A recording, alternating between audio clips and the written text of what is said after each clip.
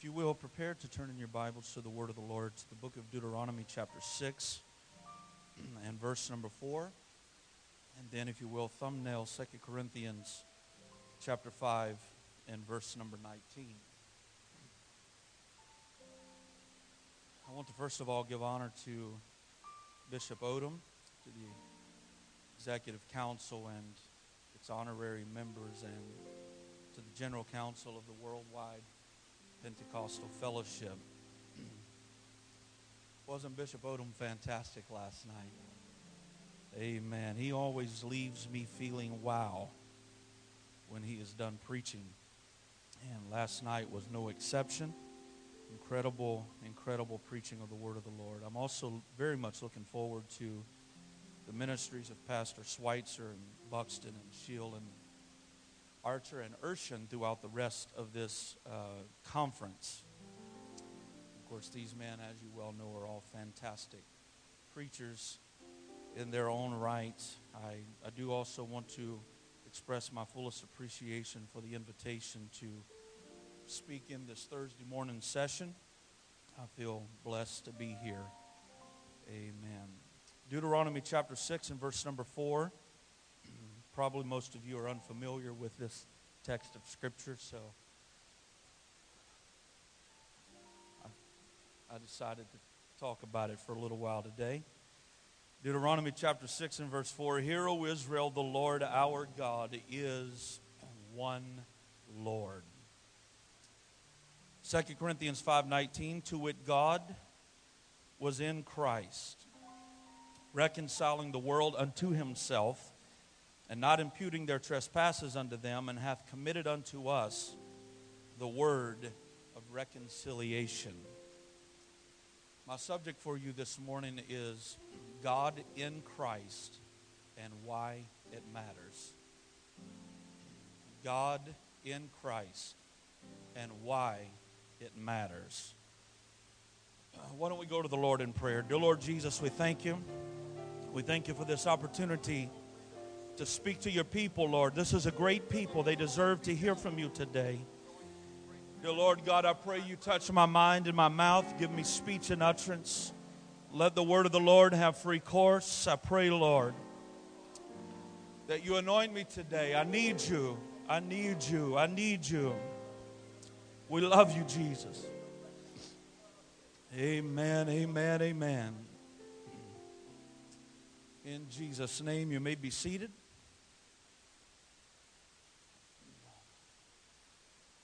I have divided my lesson this morning into two parts.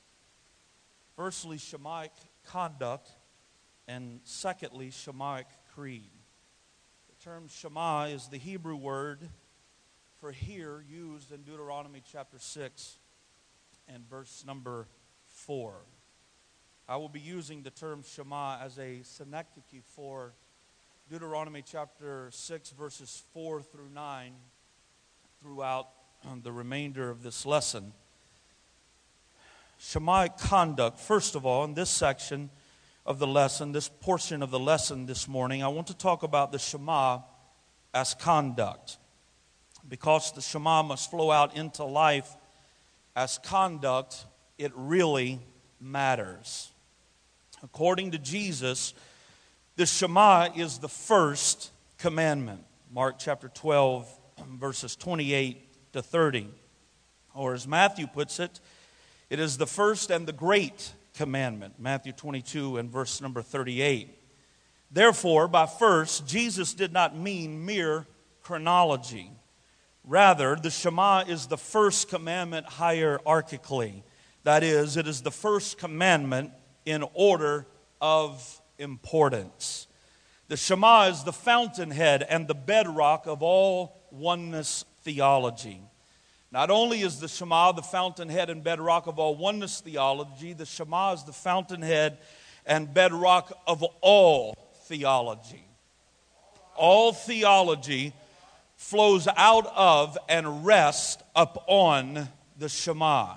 Whether it be ecclesiology, eschatology, whatever the issue is, whatever the ology is, all of it is dependent upon the Shema. If the Shema is not true, then nothing else matters. But why does it matter? It matters for two reasons. First of all, the Shema touches every detail of life. And secondly, the Shema touches every doctrine of Scripture. Consequently, it affects both the conduct of saints as well as the creeds of Scripture. First of all, the conduct of saints. Not only is the Shema the world's greatest creed, but it is also the world's greatest conduct. The Shema must be more than theoretical theology. The oneness of God must flow out of the pages of Scripture into the praxis or the practice of saints. As apostolics, we must not overemphasize Deuteronomy 6:4 to Trinitarians while underemphasizing verses 5 through 9 to ourselves. While Trinitarians need a complete revelation of verse 4, we apostolics need a renewed revelation and revival of verses 5 through 9. The Shema is for apostolics too. And not just as a theological six-shooter that we brandish to debate showdowns with Trinitarians at high noon in Nicaea's town center. As apostolics, we need the Shema to be the guiding standard of every part of our lives. So I want to discuss some practical ways in which the Shema should inform the way we do life. Because the Shema is a commandment, it is something that we are to do and not just believe. Notice carefully, Deuteronomy chapter 6. The Shema is something we are to do, verse 1, to keep, verse 2, and to observe in verse 3. We apostolics believe the Shema. We defend the Shema. We preach, sing, and shout about the Shema. But we do not always succeed at doing the Shema. So the question today is, how is one to do, Hear, O Israel, the Lord our God is one Lord. Deuteronomy chapter 6 verses 5 through 9 informs us how we are to do and not just believe the Shema. First of all, thou shalt love the Lord thy God with all thine heart, with all thy soul, with all thy might, and with all your mind. We must love the Lord God with all of our heart, soul, might, and mind. Deuteronomy 6:5, Matthew 22:37, and Mark 12 and verse number 30. In short, all of us must worship all of Him. God, who from the beginning existed as Father, Word, and Spirit, Genesis 1:1 through 3, and John 1:1, and 1 John 5:7, and incarnationally exists as Father, Son, which is Word made flesh and Spirit, created us in His image as soul, body, and spirit. 1 Thessalonians 5:23. So again, all of man must worship all of God. The body, soul, and spirit of me must worship the Father, Word, and Spirit of Him.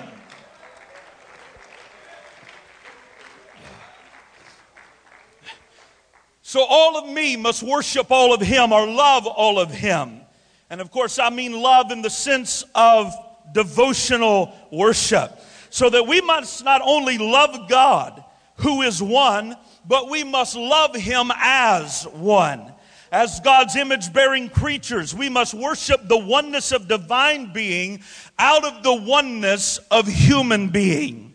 We cannot just worship God with heart and soul and not worship Him with might and mind. We cannot just worship God with might and mind and not worship Him with heart and soul. We must worship God with our whole being. Many apostolics do not have a problem worshiping God with our heart, soul, and mind, or might. That is emotionally and physically. But we sometimes struggle with worshiping God with our minds. We can emotionally and physically worship God at the drop of a beat. I mean, I've seen people cry their faces off in their hands and then throw them on the floor and dance on them. In the same service, We can go from one extreme to the other as we emotionally, with heart and might, worship God. But we don't always do so well at translating what we feel on Sunday night into how we think on Monday morning. We have bifurcated worship. We have compartmentalized commitment. We have divided devotion. But if we're going to truly be oneness, we not only have to worship the God who is one, but we got to worship him as one undivided human being, worshiping God in the fullness of his one undivided divine being.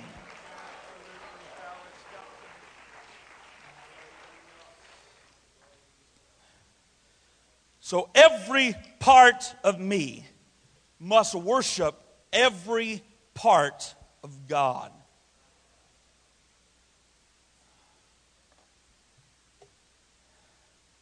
We have the heart, might, and soul down pretty well in Pentecost. We have no shortage of shouters. We have no shortage of criers. But we do have a shortage a lot of times of people who have the ability to bring their mind under subjection to the lordship of Jesus Christ. The mind is the part that I want to focus on in this lesson, especially since I have incredibly limited time for such an incredibly unlimited subject. Now, while we must not reduce worship down to mere intellectual rigor, we must also not worship void of intellect. Humans are intellectual beings precisely because the one God in whose image we are created is the ultimate intellect and mind.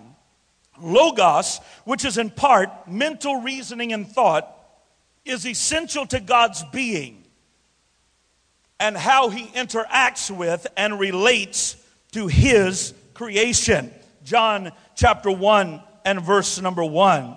Therefore, if all of man is going to worship all of God, then our human intellect must submissively worship his divine intellect. Now, I want to talk about today only one of the many ways that we should worship God with our minds, and that is in our occupations. We must begin, as Christians, we must begin to approach our occupations as Shemaic servants, to Shema adherents. Everything we do, including our occupations, is sacred and nothing is merely secular. Paul argued in Colossians 3:17 that whatsoever we do in word or deed should bring glory to God and to the name of Jesus. In Philippians chapter 4 and verse 5, the writer says that there is one Lord, one faith, and one baptism. And of course, we shout over this Shemaic statement of Paul in Ephesians chapter 4. However, 2 chapters later, Paul applies that Shemaic text to occupational labor. In chapter 4, he says there's only one Lord. And then in chapter 6, he tells us how we are to live out that one Lord. How we are to live out that faith in that one Lord. In Ephesians 6:5-7, Paul says, servants, be obedient to them that are your masters according to the flesh, with fear and trembling and singleness of your heart, as unto Christ, not as eye service as men pleasers, but as the servants of Christ, doing the will of God from the heart, with goodwill doing service as to the Lord and not unto men. Now, as to the Lord, which Lord? Obviously, the Lord who is one in Ephesians chapter 4 and verse number 5. So even in our occupations, we are to labor as unto the Lord, doing the will of God from the heart. In other words, for Christians, our single service is to the one Lord of the Shema. Before we are employees of corporations, we are servants of Christ. This is how the oneness of God must affect our work.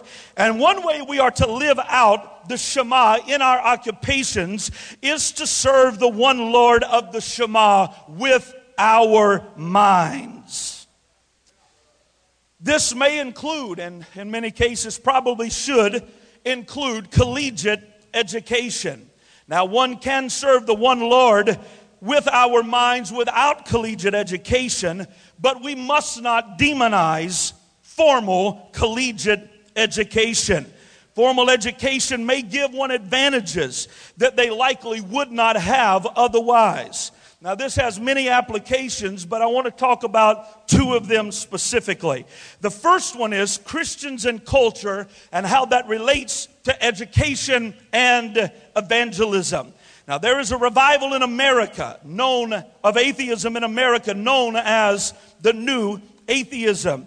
This revival of New Atheism was brought to prominence by the four horsemen of atheism: Daniel Dennett, Christopher Hitchens, now deceased, Sam Harris, and Richard Dawkins. The four horsemen of New Atheism are fundamental in their doctrine, and they are evangelistic in their fervor. Atheism is the religion that our kids will face. The apostolic evangelistic battle for revival in America is much bigger now than us versus the church across town.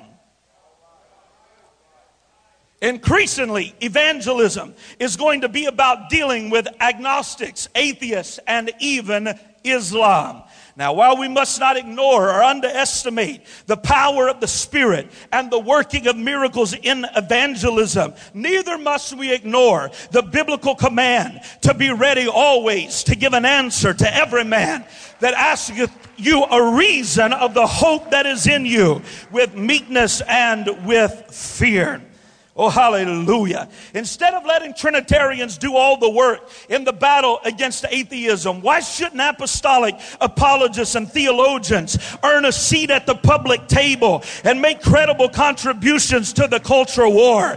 We cannot continue to let Trinitarians do all of the major apologetic work, all the while complaining that Trinitarianism is the mainstream Christian position. If we are going to make a difference in our culture today, preachers, we must get involved in this arena. We must engage it, and we must do it not only spiritually, but we must do it intellectually. Before you dismiss this as irrelevant to you and your congregation, let me suggest to you that there are kids in your church and maybe in your own home, pastors, that are struggling with the fundamental issues of the existence of God and the veracity of Scripture.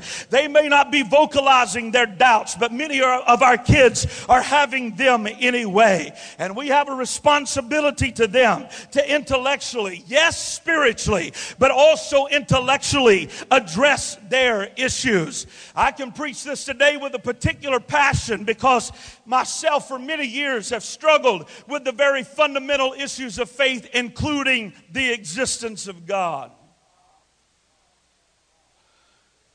Let me go ahead and just confess that I've even had that struggle this year. Forget about the struggle about which standards are important.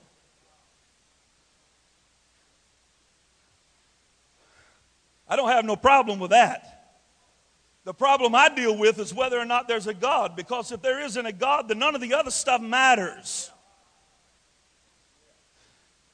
It feels very weird sometimes walking to the pulpit. I know I'm scaring to death out of some of y'all. But I believe the Holy Ghost sent me here to talk to somebody that's in this session today. It feels kind of weird sometimes walking to a pulpit to preach a message about the oneness of God. And there's a voice in the back of your mind telling you He doesn't even exist.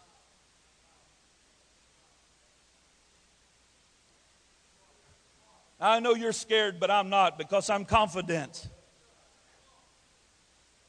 I'm confident today that God is keeping me, and that He who has begun a good work in me will perform it until the day of Jesus. So what is the proper response to the culture and even Holy Ghost-filled Christians who struggle with the fundamental issues of faith? We need a spiritual but intellectual response to the issues of faith. Yes, we must have a sovereign move of God with signs following. But let's not forget to worship the oneness of divine being with oneness of human being, which includes the mind.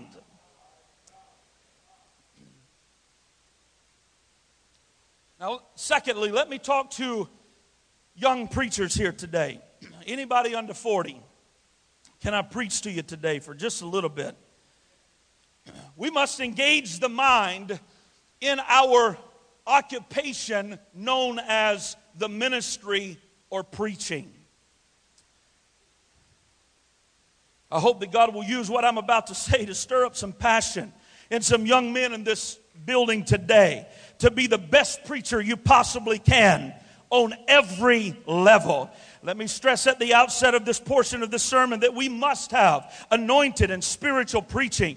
However, I must also stress that we need intelligent and thoughtful preaching. Intelligent and thoughtful preaching does not demand formal theological training, although that may help.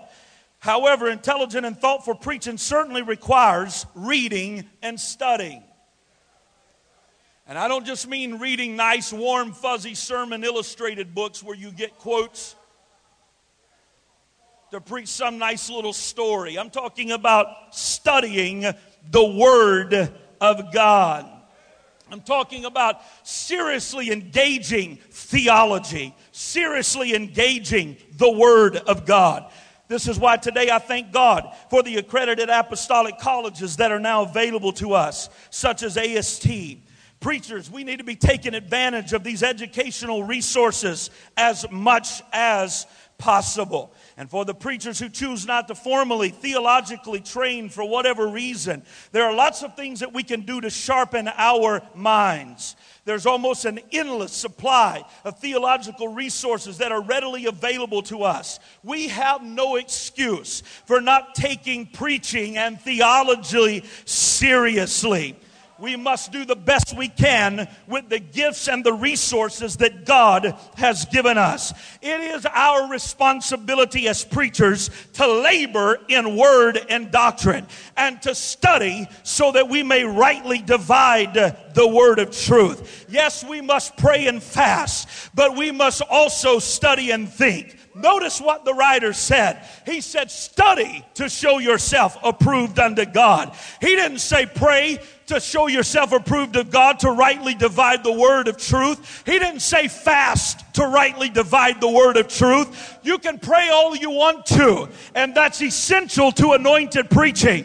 But rightly dividing the word of truth only comes through the study of the word of God. Rightly dividing the word of truth is not one of the 9 spiritual gifts. Yes, you have to pray and you have to study prayerfully, but you do have to study.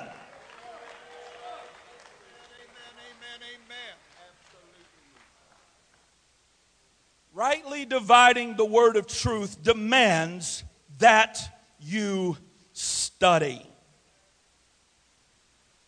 Secondly, thou shalt teach them diligently unto thy children. This is how we live out, Hear, O Israel, the Lord our God is one Lord. This is how we do it and not just believe it.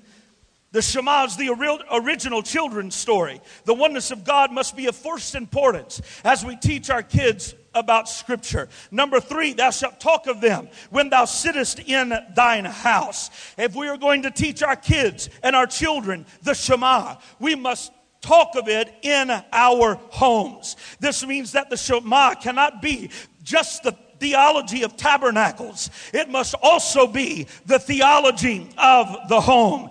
Because the Shema must be the theology of the home, it is the responsibility of parents and not just preachers to communicate its truth. In fact, the primary responsibility of teaching the Shema lies with parents and not with preachers. Amen. To inform our kids of the Shema. In reality, parents can and will teach the Shema in a way that pastors and preachers cannot. Unless, of course, pastor, preacher, and parent are one and the same. And even then, we will teach our children more about the Shema as parents than what we will as preachers. As preachers, we publicly preach about the Shema. But as parents, we should privately practice the Shema. And what we practice in private is going to be a much greater impact than what we preach in public. There are too many preachers' kids in our movement that are backsliding because they are disillusioned by clerical parents, and particularly fathers, who preach the Shema at church but do not practice the Shema in the home. As I already stated, the Shema's got to be more than creed. It's got to flow out into how we live, and how we live must begin in the example that we set before our kids in our home.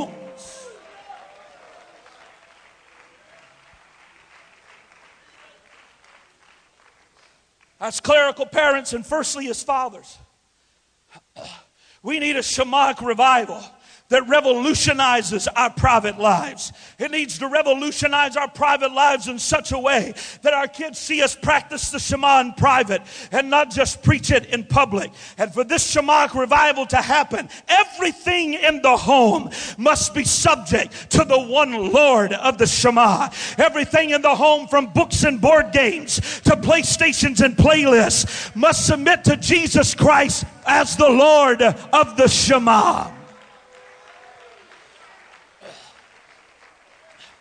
Everything must pass the scrutiny of the Shema. And if anything conflicts with the lordship of Jesus, then it is illegal in a Christian home. Not only must everything, but everyone in a Christian home must be subject to the one Lord of the Shema. The Shema should be the universal standard of the home. Not only must children be subject to Christ's lordship, but so must parents. It must be unmistakable in a Christian home, and particularly in a preacher's home, that Jesus Christ is Lord over all, beginning with the household father. My family, if it's going to survive in the church, must come to know beyond shadow of a doubt that Jesus Christ and not John Carroll is the final authority in my house.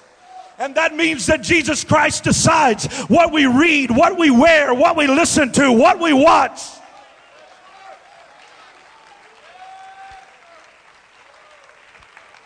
And anything that challenges the lordship of Jesus must go.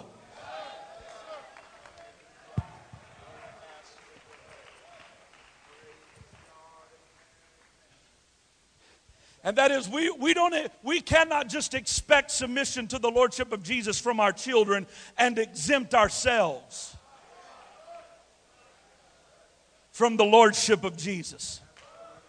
If it is not flowing through the household father, your children will never get it.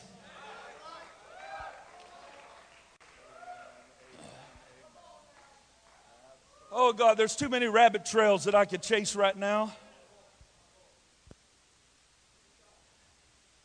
Thirdly, or fourthly, we are to live out the Shema in everyday life as we walk by the way. Not only should the Shema be the guiding principle of the home, it should also be the guiding principle as we walk by the way. Not only should the Shema be our private confession, it must also be our public confession. Not only talk of it when we sit in our house, but we are to talk of it as we walk by the way. And if we talk of it as we walk by the way, it'll change the way we walk by the way. Now, to the exciting part. Shemaic creed.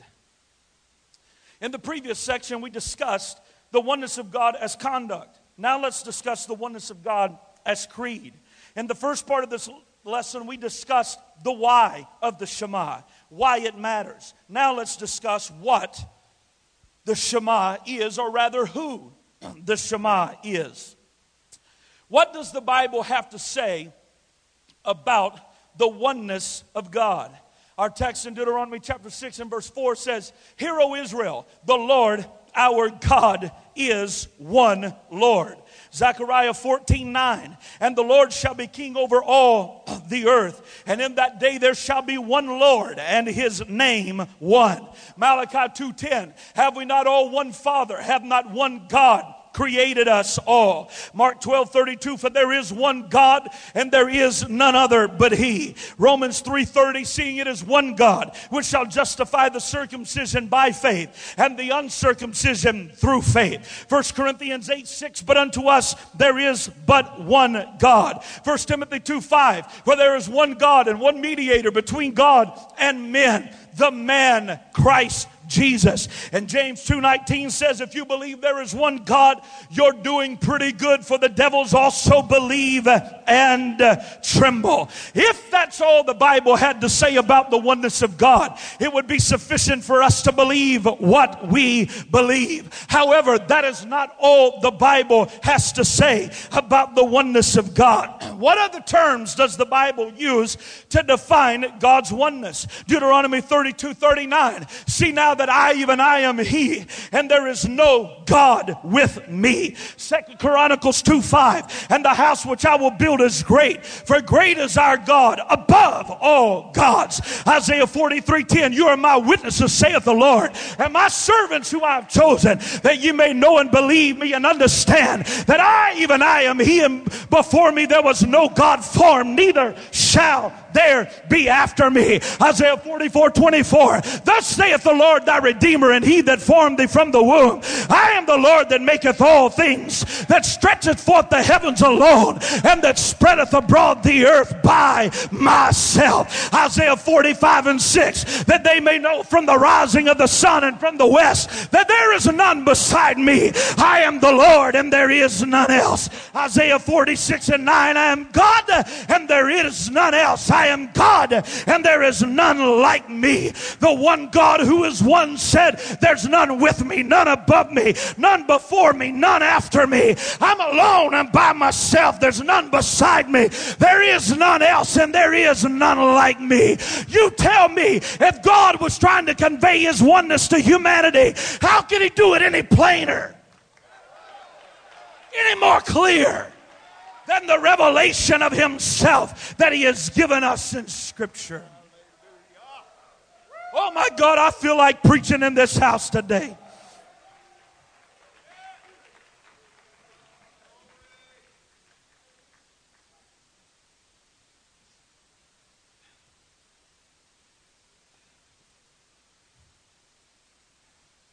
Now, who is the one Lord of Shema?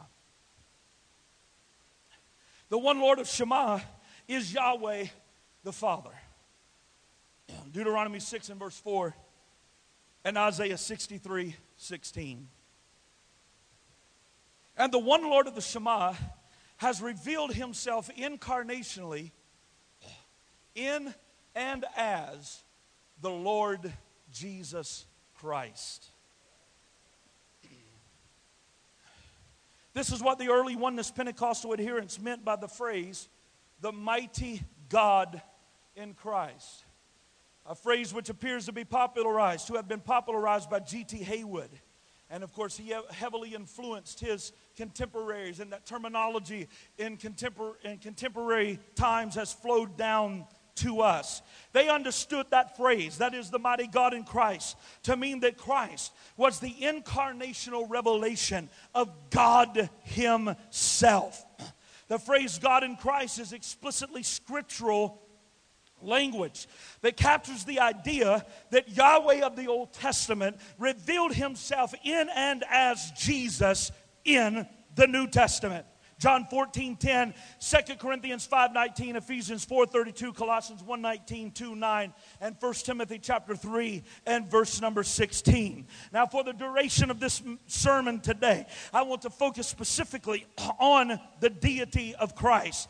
Now, I realize that there is much conversation that could and should be had about the nature of the incarnation, particularly the relationship between the Father and the Son. Let me say for clarification, however, that the distinction between Father and Son must be understood in an incarnational context. For oneness apostolics, we must not see the Son as an eternally pre-existent God the Son, as a distinct person from God the Father. But that is a conversation for another time. For now, I want to focus specifically on the identity of Jesus as God in the Scriptures. I'm going to do this in three ways. One, Old Testament fulfillment in the New Testament. Two, direct statements of the deity of Jesus. And thirdly, the worship of Jesus. These three concepts in Scripture prove explicitly that Jesus is the revelation of the one God of the Old Testament. Now, firstly, Old Testament, New Testament fulfillment. The prophecy is Zechariah chapter 12 and verse number 10. And I will pour out upon the house of David and upon the inhabitants of Jerusalem the spirit of grace and of supplication. And Jehovah God said, they shall look upon me whom they appears, and they shall mourn for him as one that mourneth for his only son. And of course that was fulfilled in John chapter 19 and verses 34 and 37 when they pierced Jesus on the cross. In John 19, John invoked Zechariah 12 and applied it to Christ. According to John, Christ fulfilled the Lord's prediction that the house of David would pierce him. The me-him language that the Lord used in Zechariah was prophetic and precise. He said, they shall look upon me whom they have pierced, and they shall mourn for him. And when they mourn for him is when they pierce me. In other words, Jehovah God of the Old Testament looked all the way down through time to the cross and said, the me is him, and the him is me.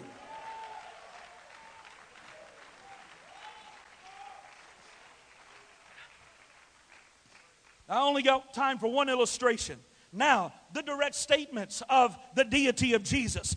We cannot talk about this without mentioning Isaiah 9 and verse 6. For unto us a child is born, a son is given, and the government shall be upon his shoulders. His name shall be called Wonderful Counselor, the Mighty God, and the Everlasting Father. John 1:1, in the beginning was the Word, and the Word was with God, and the Word was God. John 20:28, Thomas looked at Jesus and said, my Lord and my God. Romans 9:5, whose are the fathers, and of whom concerning the flesh Christ came, who is God over all, blessed forever. Titus 2:13 says we're looking for the blessed hope and the glorious appearing of the great God and our Savior, Jesus Christ. Hebrews 1:8, but unto the Son he saith, thy throne, O God, is forever and ever. Now, I cannot take the time to discuss these passages individually, but suffice it to say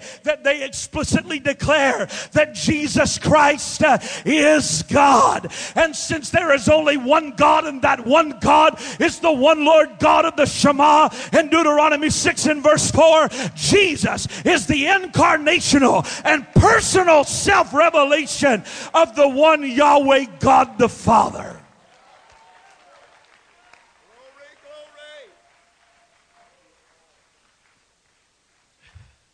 Now, Jesus is to be worshiped as God because he is the incarnational, to repeat myself, personal self-revelation of the one Lord God of Shema. And that one Lord God of the Shema is Yahweh the Father. Jesus is not God the Son incarnate. Jesus is God the Father incarnate, in and as the Son of God. And let me briefly say that the Son of God was more than human nature. He was a complete man. He was human in body, soul, and spirit. The Son was God the Father, flowing out of himself and existing incarnationally as a full, complete human. In Christ, God himself enters fully into the human condition and stands in solidarity with his image-bearing creatures as the unique express image of the Father's person. In Genesis 1:26, Hebrews 1 and verse number 3. And because Jesus was God the Father incarnate, he was worshiped as God even during his incarnation. The incarnational worship of Jesus as God was and is not idolatry, as Jesus was more than a man. He was God-man, or theanthropos. He is God-man. Another way to state the worship of Jesus is that it is the worship of the Father in the name and in the person of Christ. According to John 4:24, true worship is the worship of the Father. For they that worship the Father must worship him, John 4:23, must worship him in spirit and in truth, for God is a spirit, and they that worship him must worship him in spirit and in truth. Yet true worship was given to Jesus. How can these two propositions be true at once? That true worship belongs to the Father, for the Father seeketh such to worship him. Yet true worship is given to Jesus. How do we harmonize these two concepts? The answer is in God in Christ. Let's look at the incarnational worship of the Father in and as the name and person of Jesus. Jesus argued in John 5:23 that all men should honor the Son even as they honor the Father. Now, this verse is not suggesting that all men honor the Son as an eternal, pre-existent, distinct, divine person from the Father, yet equally with the Father. Rather, it is suggesting that all men are to incarnationally worship the Father in the name and the person of the Lord Jesus Christ. This is the exact point that Paul makes in Colossians 3:17. And whatsoever you do in word and deed, do all in the what? In the name of the Lord Jesus, giving thanks unto the Father by him. If you're going to worship God the Father, you got to worship God the Father in the name and in the person of the Lord Jesus Christ.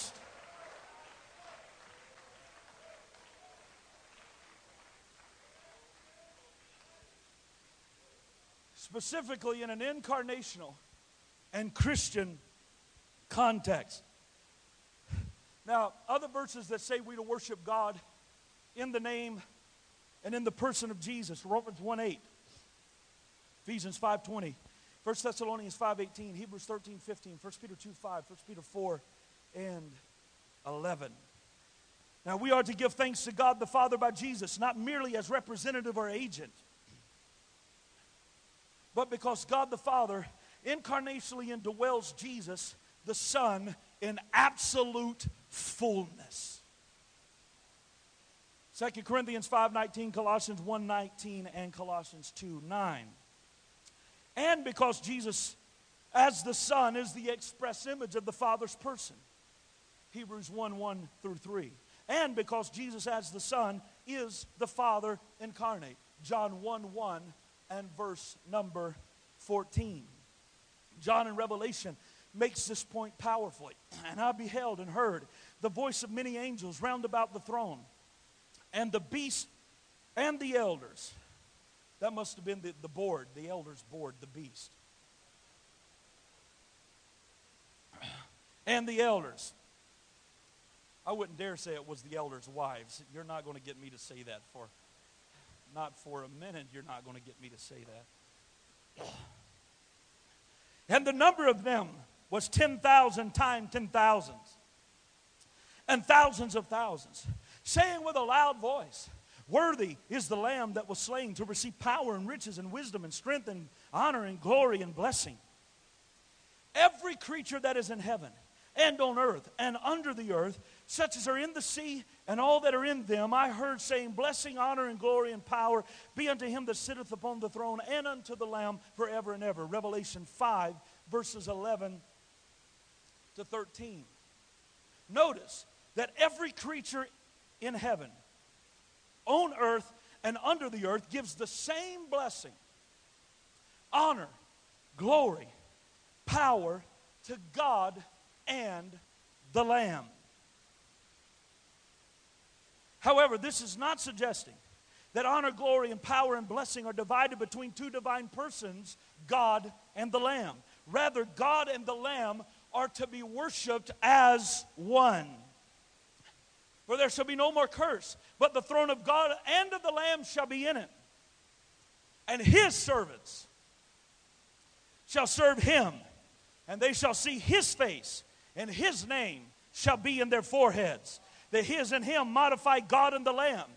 In this text, God and the Lamb have one name and one face. Because God incarnationally indwells Christ in fullness, the Lamb was the face of the Father, and the Father's glory shines in and through the face of Jesus Christ.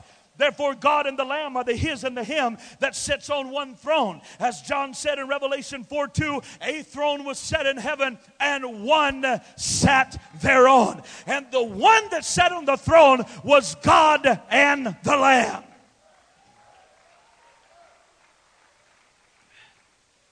The primitive church Christianized Jewish monolatry to include God and Christ in the worship of the one God of the Shema. See Romans 11:36 and 1 Corinthians chapter 8 and verse number 6. This is true because they viewed Jesus as the incarnational and personal presence of the one God of the Shema. So my point is this: if one as a Christian is going to worship God, you must worship him in and as the name and the person of Jesus Christ. Do I have any Jesus worshipers in the house today?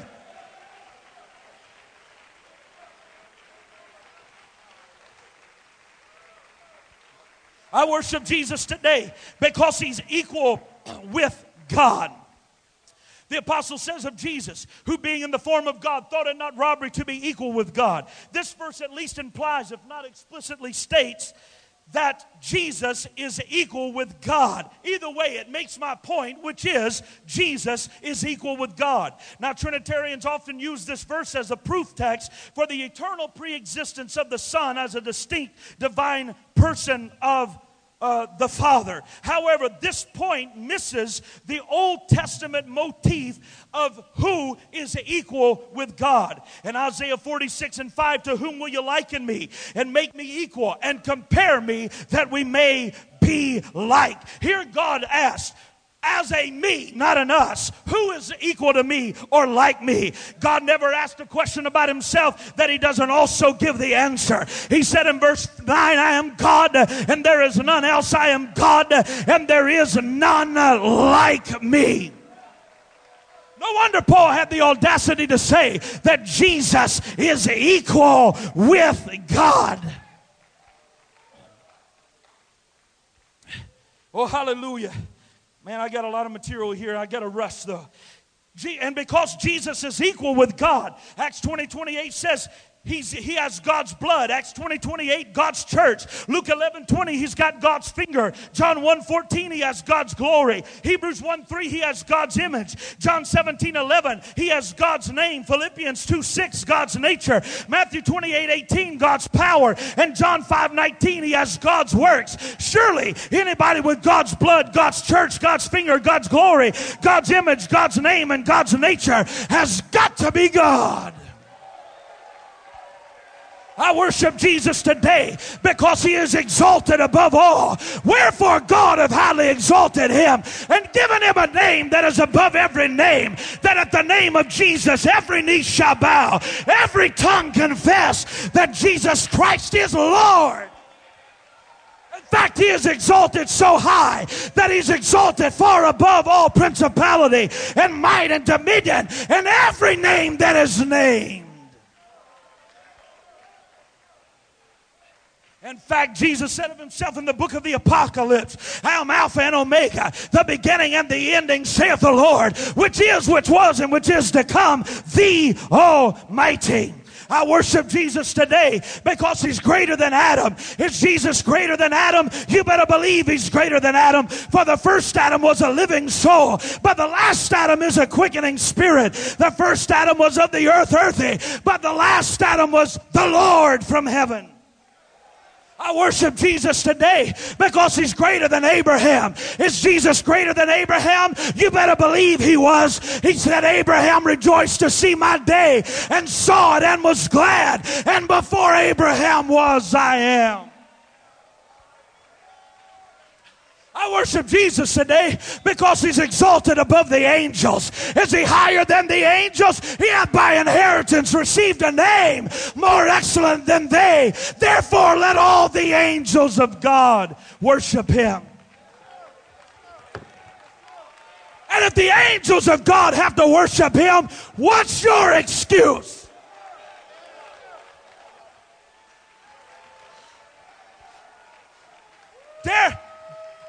Dare I tread where angels fear to trod? It said, let all the angels worship. That includes the pastoral angels of Revelation 1:20. If your church is going to be a Jesus worshiping church, it's got to have a Jesus worshiping angel.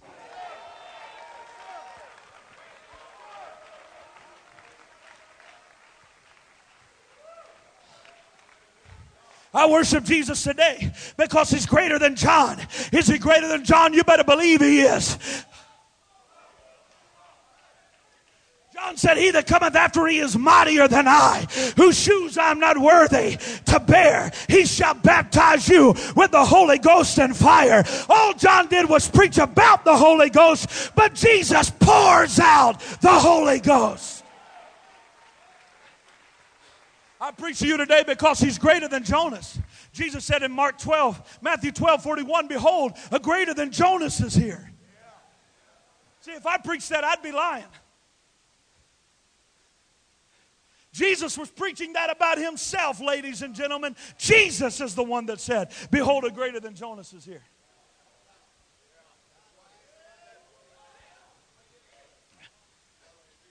But like we used to say on the basketball court, if you can back it up, it ain't bragging.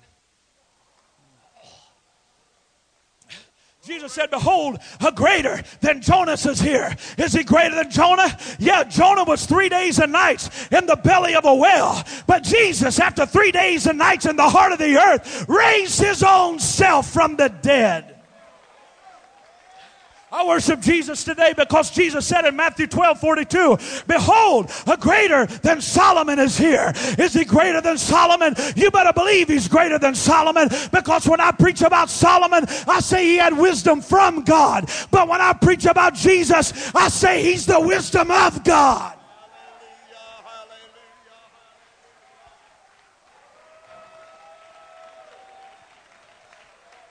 I worship Jesus because he's greater than the temple, Matthew 12:6. He's a greater hope than the law, Hebrews 7:19. He's a greater testament than the law, Hebrews 7:22. He's a greater promise than the law, Hebrews 8:6. He's a greater sacrifice than the law, Hebrews 9:23. He's a greater resurrection than the law, Hebrews 11:35. And he has greater blood than the law.